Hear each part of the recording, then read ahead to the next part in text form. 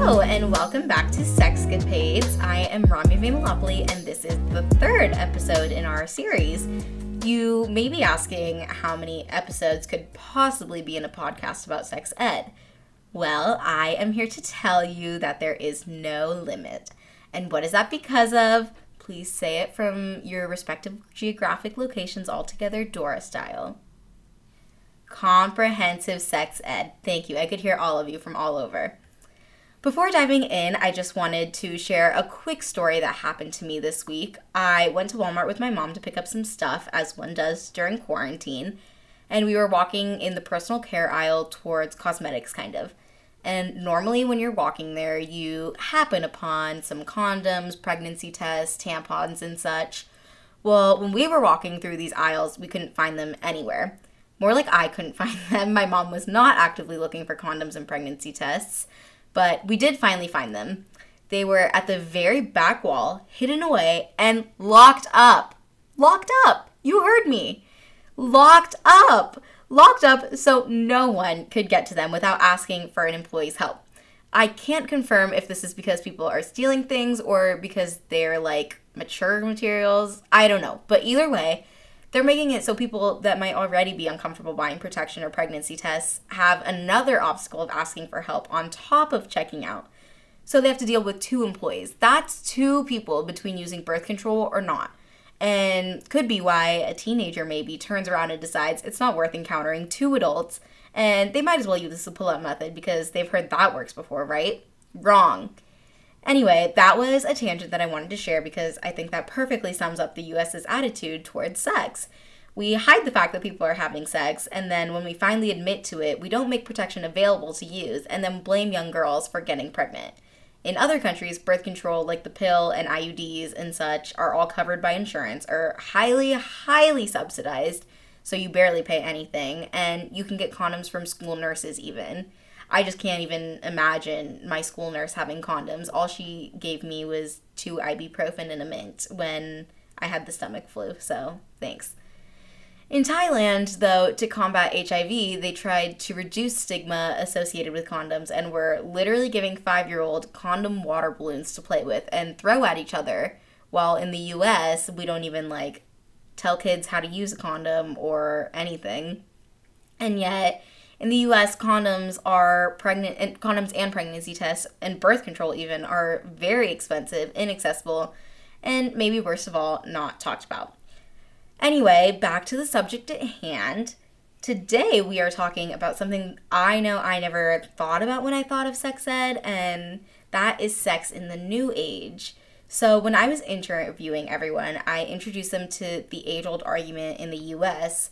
that if we introduce sex ed to our kids at a young age, that is what is encouraging the behavior earlier. Whereas if we just didn't talk about it, then we don't put the ideas into their head. So I asked them what they thought of that mentality and how it compares to what they see in Sweden. Literally, maybe 12 out of 10 times, they would assure me that no one in Sweden thinks that way because their parents, grandparents, and some great-grandparents had sex ed. So no one is trying to deny sex ed to their kids. When I said this is an argument against comprehensive sex ed in the U.S., they were shocked. And they were shocked because it goes against everything they've observed about the U.S. To outsiders, our entire culture and society is sexualized. Our advertisements are all, for some reason, connected to a scantily clad woman. Like, if you think about those alcohol commercials, I know I've seen advertisements at the bus station of a woman wearing almost nothing and holding tequila of some sort. And we have restaurants like Hooters in Twin Peaks. We hire beautiful women to seduce us at casinos. And we have strip clubs around every corner. I mean, I literally went to a Chippendale show in Las Vegas. Not the chipmunks from Disney, but the men Chippendales. So what other country does that kind of thing? For a culture that seems so private and judgmental about sex, we don't present ourselves that way at all to the global community. Something Tommy mentioned was how surprised he was driving down Sunset Boulevard, seeing huge billboards of hypersexualized women in strip clubs and things like that. And then Lisa mentioned that it's not sex ed that's introducing kids to sex too early. It's movies and shows and music. And when she said that, it got me thinking about some of the shows I watched. Even shows like The Office or Friends that are not necessarily vulgar and are supposed to be kind of somewhat family friendly, but there are constantly sexual innuendos in almost every episode.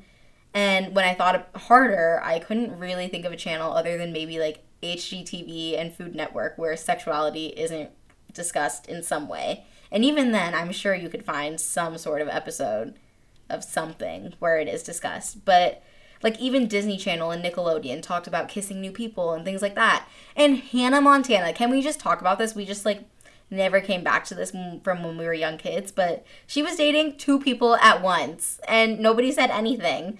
And now that I think of that, she really could have benefited from learning about healthy relationships and what it means to actually be in love. So, I mean, couldn't we all benefit from that? So if we as the US want to decide that we aren't going to talk about sex with our kids, fine, that's great. But we can't continue the way we are sexualizing everything and everyone starting at such a young age and not talk about it.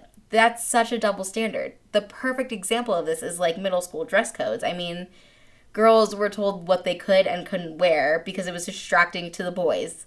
Like I was told I can't wear a skirt that was something I would have worn in front of my grandma, but boys aren't told that they shouldn't stare at us. Like, why were boys not punished for not being able to control themselves? And maybe the bigger issue in all of that is that boys just like don't have any repercussions at all, whereas girls were constantly the ones told to change and cover themselves.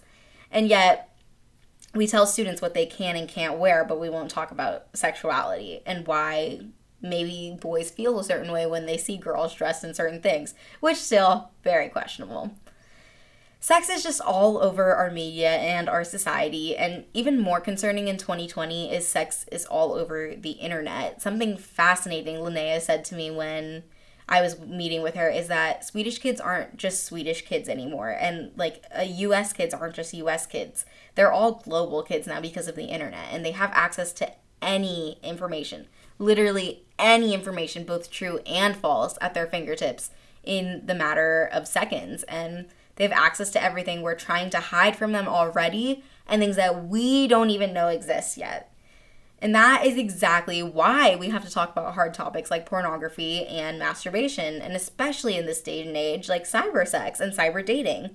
The hard truth is kids are going to go on the internet to learn about something they don't fully understand. And that's what they're encouraged to do. That's what we've been told to do. When I don't know something, our professors constantly say, like, Google it and let me know what you find. And why would this be any different? If they don't understand sex, then obviously they're going to want to learn more about it. So in doing that, they may come across pornography and things that are much, much, much scarier than we can even imagine. And also just even explaining what porn is and how it can affect some mindsets, because if we don't have those conversations, any young person that watches porn has this expectation that it's realistic, where that is so far from the truth. It's just more damaging if they don't know that. And also, just like giving kids a general awareness, because I thought porn was illegal until I was 15. I didn't realize that people like use it consistently, I guess.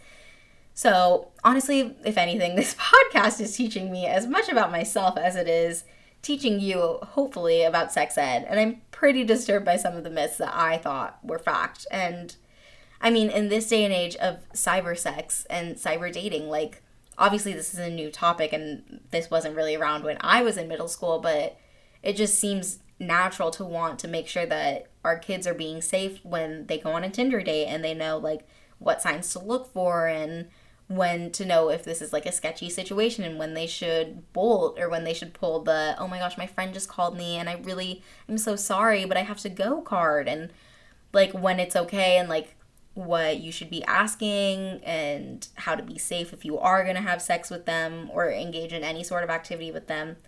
And those conversations are hard, but they're important. And because if we're not talking about it, it's just putting kids at risk, and we make kids sit through hours of calc and we don't talk about masturbation or pornography or anything and leave them completely in the dark. And let's be real, how many times a day are we using calculus, and how many times a day are we thinking about, talking about, or doing something related to sex and sexuality? Although it might be a little easier to talk about sex in Sweden because of the culture around it that's built from having sex ed since the 1950s, I was told by the interviewees, I guess, that it isn't by any means a walk in the park talking with your own child about pornography and masturbation and sex. Like, I don't really know if any parent is completely comfortable doing that, but they have to get the information from somewhere, and shouldn't it be from us, where we can give them the facts and control the environment in which they learn material like this. In Sweden, I also learned about a lot of amazing programs they were doing with sex ed to teach migrants and people that are blind and those that might have learning disabilities the same material that students in traditional classroom settings get. So they're ensuring that there's equal education, which is super awesome. And I was shocked that immigrants and migrants were open to learning about sex in the open way it's taught in Sweden, because it is pretty different from what a lot of those people are probably used to coming from other countries.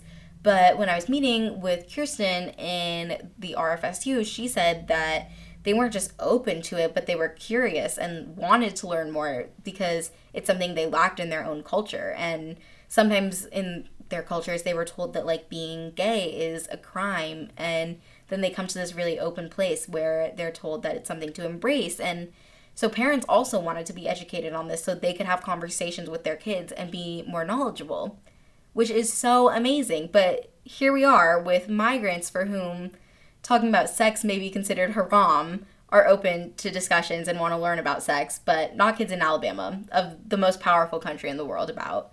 So yeah, that checks out.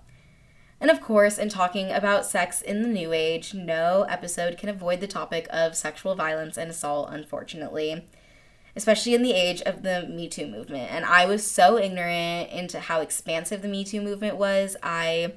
Of course, in my U.S. centralized thinking, which I should have known better to think only of the U.S., but I thought it was a mostly U.S. movement. But in almost every interview I had, Me Too was addressed. And they said that it had a huge impact on Sweden and that people are really aware of it now. And in every class across Sweden, consent has to be taught. That's not an option for it to be removed from the curriculum or anything. And when I was talking with Tommy, who was actually part of making this curriculum, he said that it's super important that this is addressed, and like using things from the news and talking about that is important, and tying it to the curriculum so that they know. So Me Too was a huge part of this, and this goes all the way back to teaching kids who has the permission to give them a hug or a kiss with them, or to kiss them, like we talked about in the first episode. And in history, students learn about the laws and sexual violence.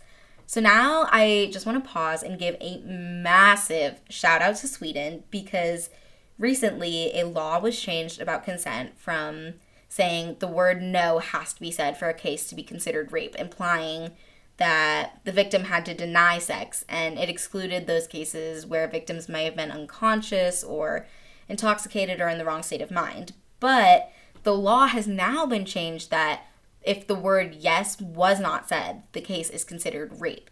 So unless there was a clear yes, consensual yes, between both partners, then it is considered sexual violence, assault, or rape. And that is a huge move in the right direction. And I can't even emphasize like how happy I was when they were explaining this new law to me. And I just really hope that other countries move in that same direction. But the issue with all of this just goes back to communication, because there's so much he said, she said in cases like that. And communication is something that's talked about in comprehensive sex ed, along with likes and dislikes. As I talked about in the episode on pleasure and identity, this includes the good feeling and basically doing what feels good and what feels right. But Martin talked about how you can't lie, or how you can lie with your words, but you can't lie with your body. And students are taught different signs they should look for and how they should get consent from their partner to make sure they're being respectful of each other's boundaries, and like how to just be mutually respectful of each other. And literally, imagine what education like that in the US could do for rape cases. There would be no more BS of like, they said they wanted it and they liked it, because you can't lie with your body. And students are taught to really lean into that and read body language between people. A really cool activity I wanted to mention here was explained to me by Lisa, and it's the idea of a world map. So if you could all just picture your favorite vacations, Mine would be traveling somewhere beautiful with culture and sightseeing and maybe some warm weather or beaches or something like that to enjoy. But maybe my partner's is a ski trip somewhere really cold and active and something like that. So between the two of us, we have to decide if we both want to compromise on a completely different place, like going to, I don't know, what's a good example? Going on a safari in Africa, or if we both are comfortable traveling to our own places. So going somewhere warm for me and going somewhere cold for my partner. So if you didn't get it yet, this is obviously an analogy about different sex activities that people are comfortable with. But I thought that was an amazing way to present the idea of communicating to do what is most comfortable for both people, because like the idea of where you like to travel is so familiar to many of us that it's a great way to explain how you might communicate about where you're comfortable with or why it's important to talk about those things. And another thing is that right off the bat, when I went to interview Martin, we were in his dorm room, just the two of us, and like my dad had come with me, and Martin was like, oh yeah, like if you want to come and have some tea in my room, and my dad was like, no, that's okay, you guys go. And I was like, Dad, if there's any point that maybe I would want you in an interview, it might be when I'm going back to a stranger's room who also happens to be a male. And of course my dad said no. So I was like, okay. And then literally as soon as we started talking about this subject and we got to his dorm, he like totally unprompted just said that there isn't really a rape culture in dorms in Sweden like there is in the US. He was like, that's not something we really worry about as much here. He did admit that like there could be cases of it and he's not just turning a blind eye to it, but it's nowhere near like the horrific fact that in the US, almost all of us have probably heard some story or another about sexual violence happening in a dorm setting. And it's awful and it's common in the US. And for him to even know that rape culture in the US is so bad was just baffling to me. And I really applaud certain schools for implementing programs like similar to Alcohol EDU about consent and things like that, because I mean, that's just another step in the right direction, but there's a lot more that can be done for sure. And that's the point of comprehensive sex ed, is to avoid the question of, did I take it too far, or trying to fight that he said, she said trial, because no one wins in that situation. If students are taught the right things to ask or the right things to look for, and with a law mandating the word yes has to be said, there's next to no room for any sympathy for accused rapists and assaulters. But the point of sex ed is not to only scare students into thinking about sexual violence and assaults. I mean, it's so easy to kind of just focus on this topic and focus on the fact that sex is bad because it could lead to genital herpes and sexual violence and assault. And that's such an easy route to go down, but it's not necessarily the right route. It's not the most beneficial, because at the end of the day, we're still, like, students are still having sex. We're still seeing that kids are having sex younger. So it's not deterring them from having sex. It's just kind of creating these sort of like bad ideas in their head. And when I met with Hans and Kirsten, they said they don't want too much of comprehensive sex ed to be focused on violence. Of course, it has to be discussed. There's no way around it. But they don't want to reinforce that everything about sex is bad and scary, because that isn't what it is. And that's when it's not consensual. But there has to be a balance between talking about having fun with sex and learning about your sexuality and where to draw the border and the boundary. So that's a really hard subject to talk about. So on another note, I wanted to tell this bad bee story that I don't really know if it correlates here, but I don't really care. So the RFSU publishes a ton of materials for professors and teachers to use while they're teaching or whatever. And in the traditional context, the female genitalia are shown as if a female is laying down and someone is drawing what they see, like as the female would be in a sort of submissive position. And this is also something really cool that they said, side note, they say people with pussies and people with dicks as terminology to kind of like talk about who has what genitalia, because then they're inclusive about everything. I wanted to say chicks with dicks, but that's not what they were saying. It was definitely like people with dicks, people with pussies. Anyway, so in this context, they would show, like in the traditional context, if you think about like how you've diagrammed a vagina before, you see it from like a woman, female laying down sort of aspect, and then someone drawing it. And that's a super submissive pose. And of course, like the male genitalia is usually shown with the male standing, and like so you can see his penis and his testicles and everything.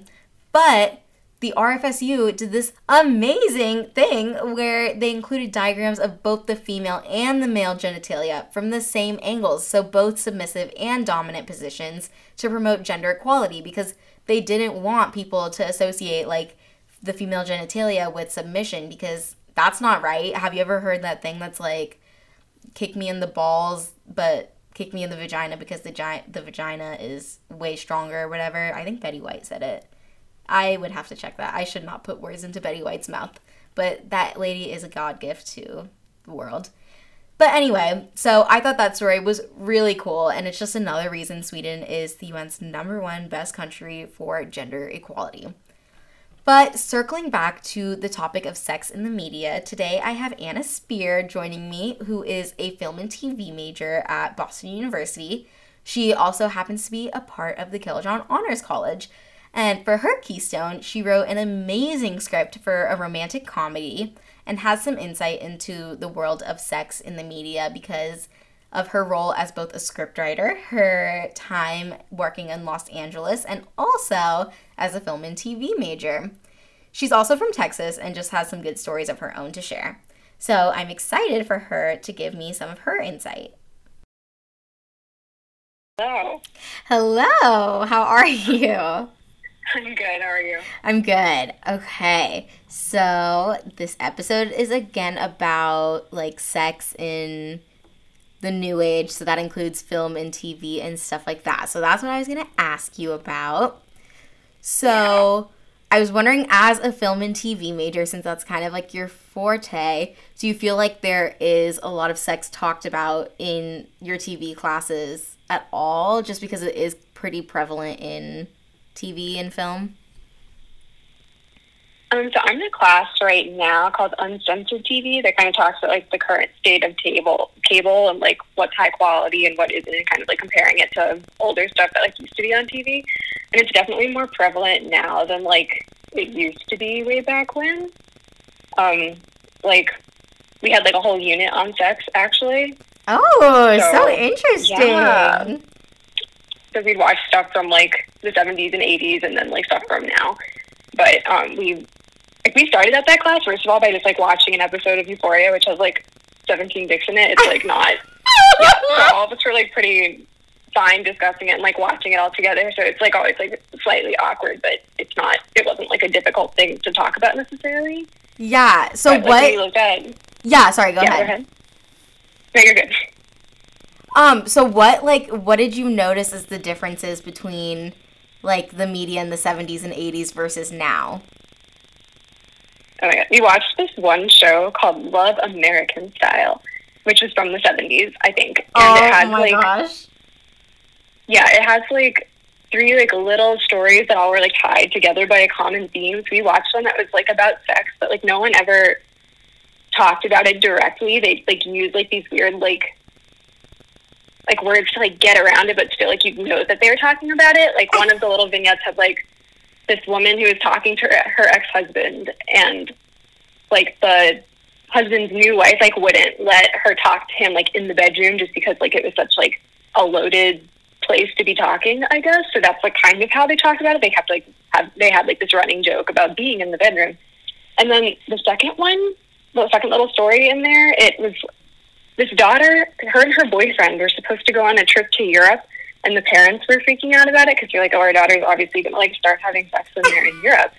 So they invite the boyfriend over when she's not home, and they're like, hey, so our neighbors all started doing this, and we think it's a really, really good idea.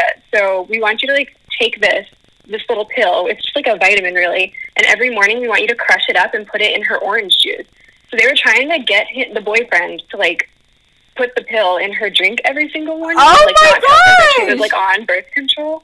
And they're like, yeah, this is a great idea. But then in the end, like, the boyfriend was like, no, we're waiting till we're married. You guys, we're responsible. Like, you don't have to tell us this. So they never even, like, explicitly, like, said the word sex, I don't even think. Like, they just, like, went to great lengths to talk about it without talking about it. Oh my gosh! Also, isn't that, like, it was kind crazy. of... Like, I don't even know if that would work. I was like, that's so messed up. Yeah, isn't that kind of, like, illegal to just slip someone Probably. something that... Oh my gosh! They're like, just tell her it's a vitamin. It's good. Oh my gosh. So how does that compare to, like, media now? Because I think about The Office or, like, Parks and Rec. Those are both such innocent shows, but they still make jokes about sex. Like, I don't think it's, like... I feel like all shows, like, talk about it now. Like, now it's, like, a thing if you, like, want your cable channel to be, like, of high quality and, like, mature. It's, like, sex is just, like, expected. So, yeah, like, they, like, expect their audience to be, like, mature enough to handle it. So it's, like, a sign of being, like, a high-quality program, I think. Just, like, in terms of, like, actual, like, nudity and things like that. Yeah. But, yeah, again, I'm, like, no expert. But that's just kind of, like, what I picked up from all of this. And then, like, HBO shows are super, super out, like, super, like, I'm just thinking of Sex and the City and even, like, Game of Thrones. Mm-hmm. And they're so successful. Is there, like, how do you think they're successful because they're not afraid to kind of, like, openly, just, like, in Sex and the City, it's literally just all out there on the table. Like, do you think they're successful because of that, or just because, I don't know, or do you think just the content of them?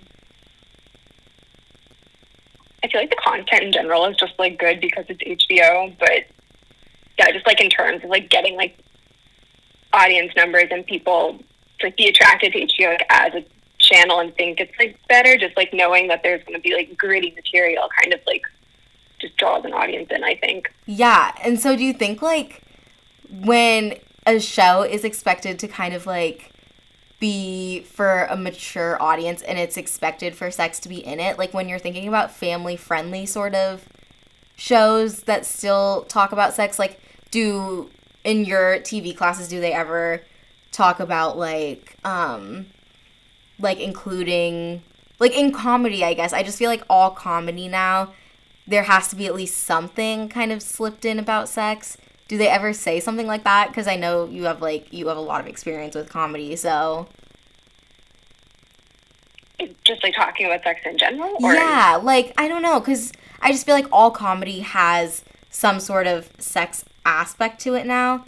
So is there ever, like, are there any comedies that would be considered quality that don't necessarily talk about sex, but they're still, you know? Huh. I honestly don't like, I know that there's, like, some shows that are, like, considered, like, better sitcoms if they're, like, the nicer, like, 2-camera ones as opposed to, like, the kind where you, like, hear the laugh track in the background. Mm-hmm. But, yeah, I never really, like, considered sex as something that made a comedy better. Like, I feel like that's always going to be, like, a story element, but... Right. Yeah. Do you think that it's included in so much TV and media in general just because it is, like, such a, like, part of life? It's so, like, everybody experiences it kind of thing? Is that why they encourage it to be included? Yeah, probably. I mean, it's something that could be, like, easily relatable, and also, like, sex is just such an easy thing to joke about. It's kind of, yeah, it's just kind of an easy jumping off point, I think. Right. Interesting.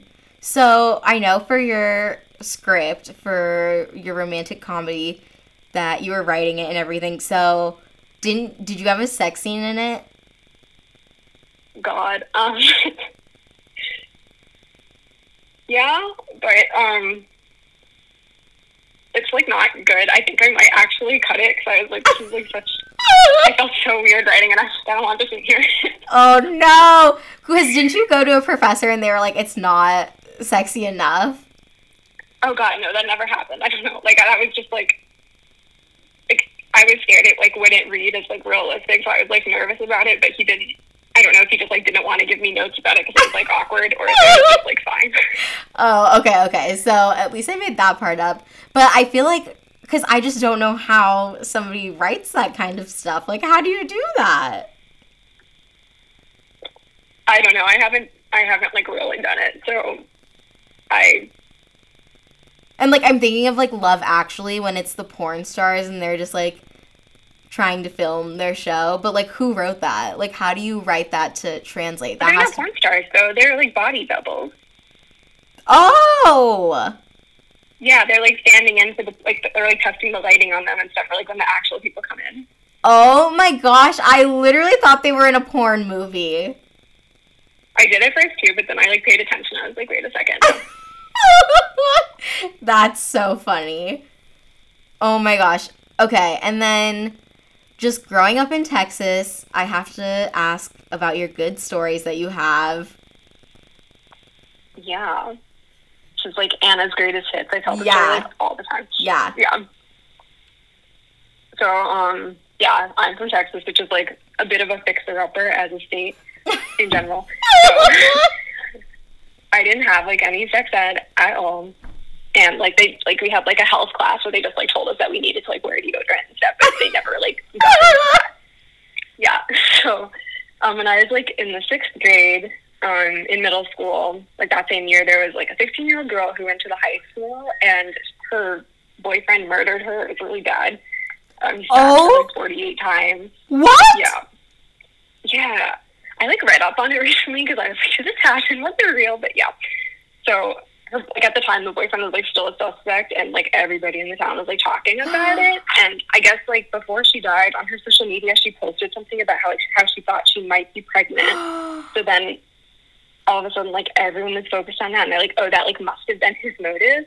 So then our teachers like started spinning it. They would be like, oh, like that girl who was just killed, they're saying that she was pregnant. So just like think about that before you think about unzipping those jeans. Oh and, my gosh! Yeah. So like everyone was like spinning it as if her being murdered was like a consequence of being sexually active, and it got to the point where like even my parents started like spouting that same rhetoric. Like, wow. Like if anyone like had like questions that were like under the sex umbrella, like who are you supposed to go to? And everyone like talks about it like that.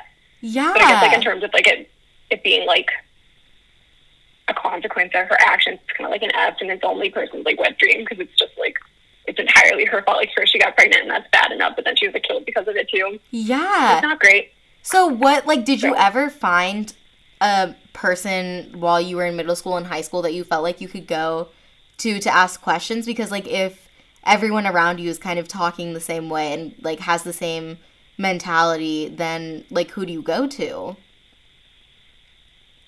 I didn't really go to anyone, honestly.